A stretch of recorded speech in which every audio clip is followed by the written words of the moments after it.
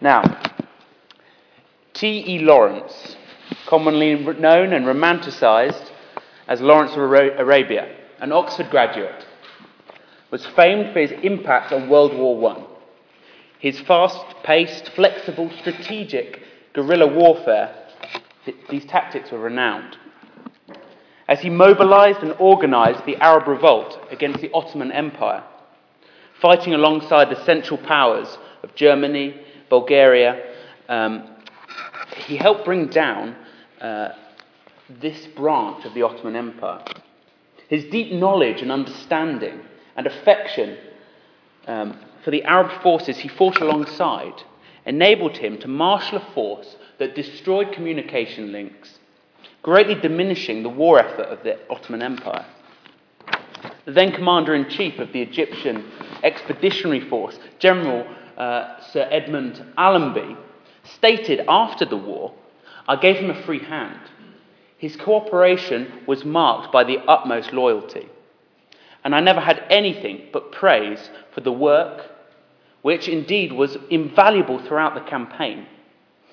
He was the mainspring of the Arab movement and knew their language, their manners, and their mentality."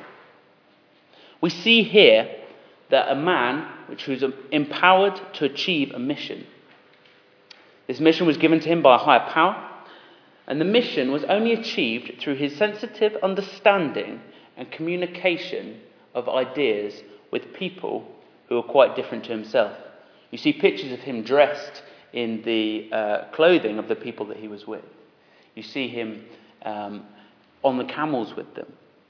You see him even having picked up and darkening his skin to be more like them. Now, let's just move a couple of 100 miles. Let's rewind 1900 years and let's see that a man working for a quite different mission that is recorded in the book of Acts that we've just read.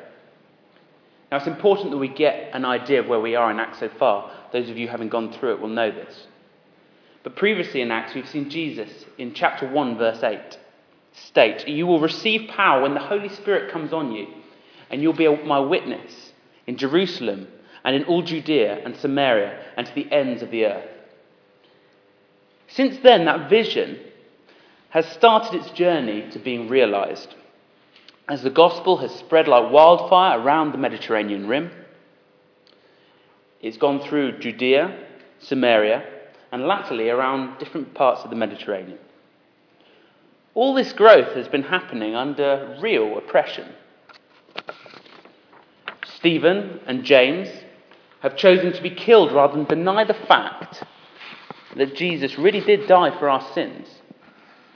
Peter has previously been locked up for the same reason, and we will see in due course as we work through Acts that this is not the end of that hard time. Here in chapter 16, verses 1 to 5, we see Paul and Silas coming to Lystra and Derbe, which would be in the northwest of modern-day Turkey. They have been travelling up from Jerusalem through Syria and Cilicia, strengthening the churches in the faith. You can see this in chapter 16, verse 5. How are they strengthening these churches? Well, they're in a possession of a letter that's been written and signed by the apostles in Jerusalem. Their minds were pregnant with an understanding of what it means to be saved by Jesus Christ. They have been seeing wonderful things and bearing witness to that. This very short letter that they're in possession of, not much longer than a text message, was written as a measure to deal with false teaching that had emerged in Judea by people who were peddling a gospel plus something more. Whereby we see in chapter 15, verse 1, "Unless you are circumcised according to the custom taught by Moses, you cannot be saved." Now, in response to this heresy, which is what it was, because of the insinuation that you cannot be washed clean from your sins unless you follow a pick and mix observation of the ceremonial law, Peter summarises the thinking of the apostles who were against that teaching. He summarises it in chapter 15, verses 10 to 11. "Now then, why do you try to test God by putting on the necks of the Gentiles a yoke that neither we nor our ancestors have been able to bear? No, we believe it is through the grace of our Lord Jesus that we are saved, just as they are. Therefore, this letter from the council of elders and apostles in Jerusalem to the Gentile believers in Antioch, Syria and Cilicia, carried by Paul and Silas to the believers in Derbe and Lystra, where we are now, is a subtle, nuanced declaration of the freedom for newly converted Gentiles from having to be circumcised. However, alongside that, it does lay out a minimal skeleton of requirements for believers, as can be seen in verse 29 of the previous chapter of chapter 15. Now, it's really important that we do get to grips with what this letter is and the context in which we come to chapter 16. I just want to make that clear now before I go on, because it may seem that I'm preaching from the wrong passage. But why have these stipulations in verse 25 in this letter at all? I mean, they're all morally wholesome, but they hardly paint a comprehensive picture of the Christian life. The reason? These requirements are tailored to allow Gentiles to live in a way that does not shock and revolt the Jewish communities living alongside these new Gentile believers. The Jewish people need not have unnecessary barriers in their way to a saving faith. Just in the same way, the Gentiles need the stumbling blocks, like circumcision, removed from their road to understanding that it is Christ's death that cleans us from our sin, not religious exploits, not religious symbolism. Now, it is only in this context that we can understand why Paul has Timothy circumcised in chapter 16. On a surface reading of it, it looks, to use parliamentary speak, that Paul has made an embarrassing climb down by circumcising Timothy. Now we know from verse 2 that Timothy had a decent reputation amongst the believers. We know from 2 Timothy, the letter that Paul wrote later on, that Timothy had been brought up in a knowledge of the Scriptures, and more importantly, had a sincere faith of his own. So why seemingly ignore the freedom from circumcision that Paul had previously worked so hard to secure? In Antioch, he'd been knocking people's heads together, trying to get them to realise that they had a faith that did not require circumcision. What is worth this kind of inconvenience to circumcise a grown man? We know from the Old Testament that examples of adult circumcision left the man feeling extremely sore. So, why did Paul do it? Well, the short answer, to see the church grow. Now, have a look. It's evident we must remove the stumbling blocks to unbelievers understanding the message of a saving faith in Jesus Christ.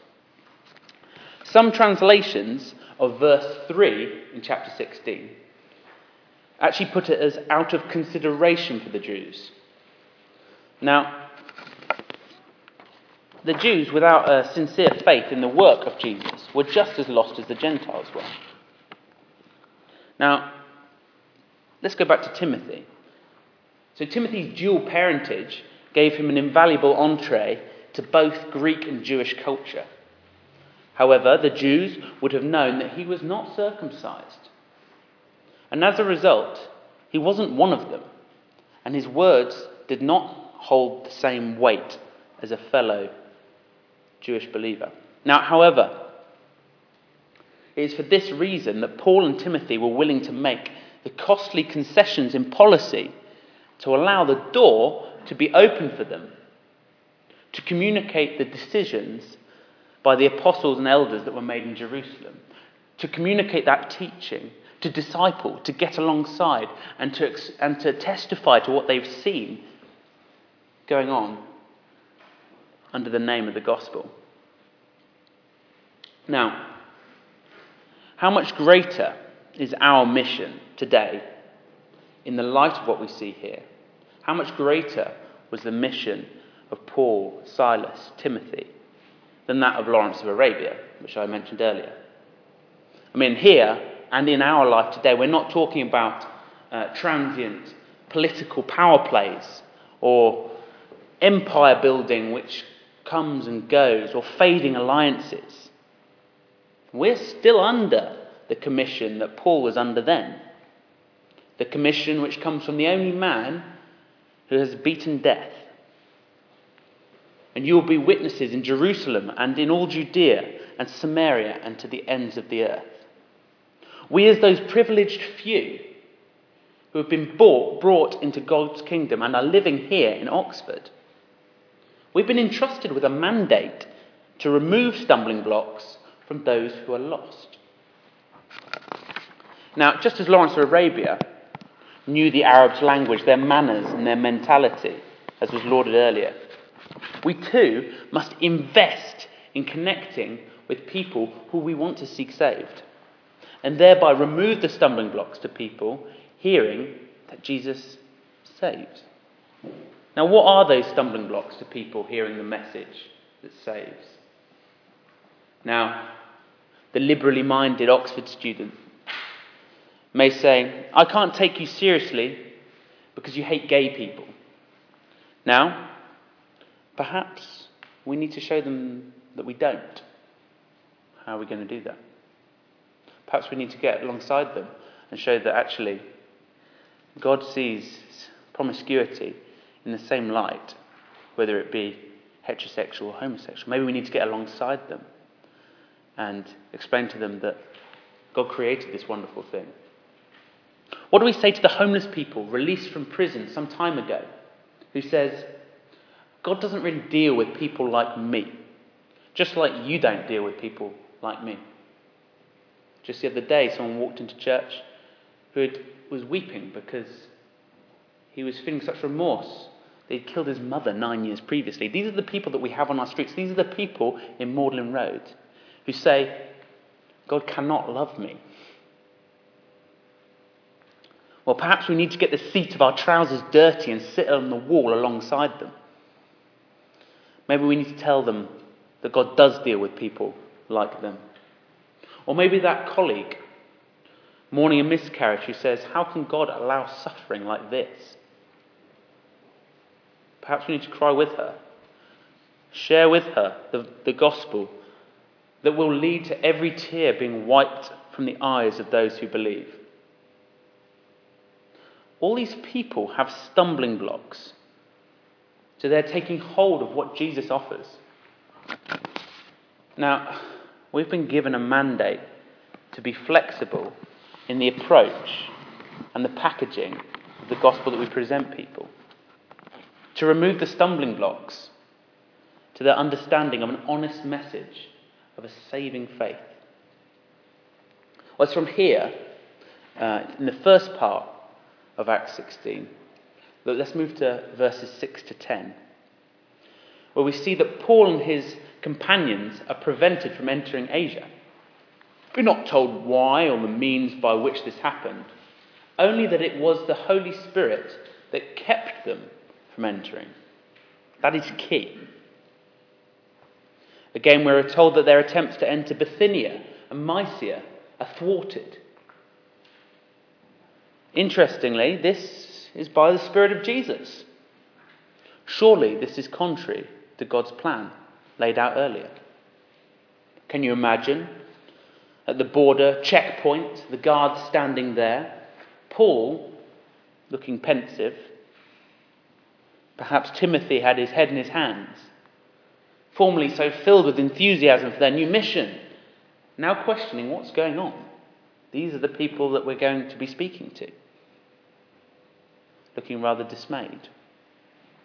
A little bit melancholy, maybe. Now, I don't think that these changes in plans were due to a lack of effort or ambition, but that instead, both of those plans to go into Bithynia and to go into Asia were plans that were stopped by God. Because he had a greater plan. Now, the vision of the Macedonian man and subsequent change of destination instead marks a watershed. Now, this obedience to the Spirit's leading means that the gospel actually ended up entering Europe, Macedonia. Eventually, Europe would mean the great seaports of Corinth and Athens, and where the ships would take it further. And eventually it would mean that the gospel got to Rome, with the huge implications that meant. Now, God's plan was to reach more people. So we see that the church grows when we are obedient in approaching those God has given us. God cares about all people. Now, perhaps we have a dear friend we shared our faith with 3 years ago. We continue to pray and love them, but we see little or no change. Now, I think we should continue in the same vein. Let's continue to love them. Let's continue to pray for them.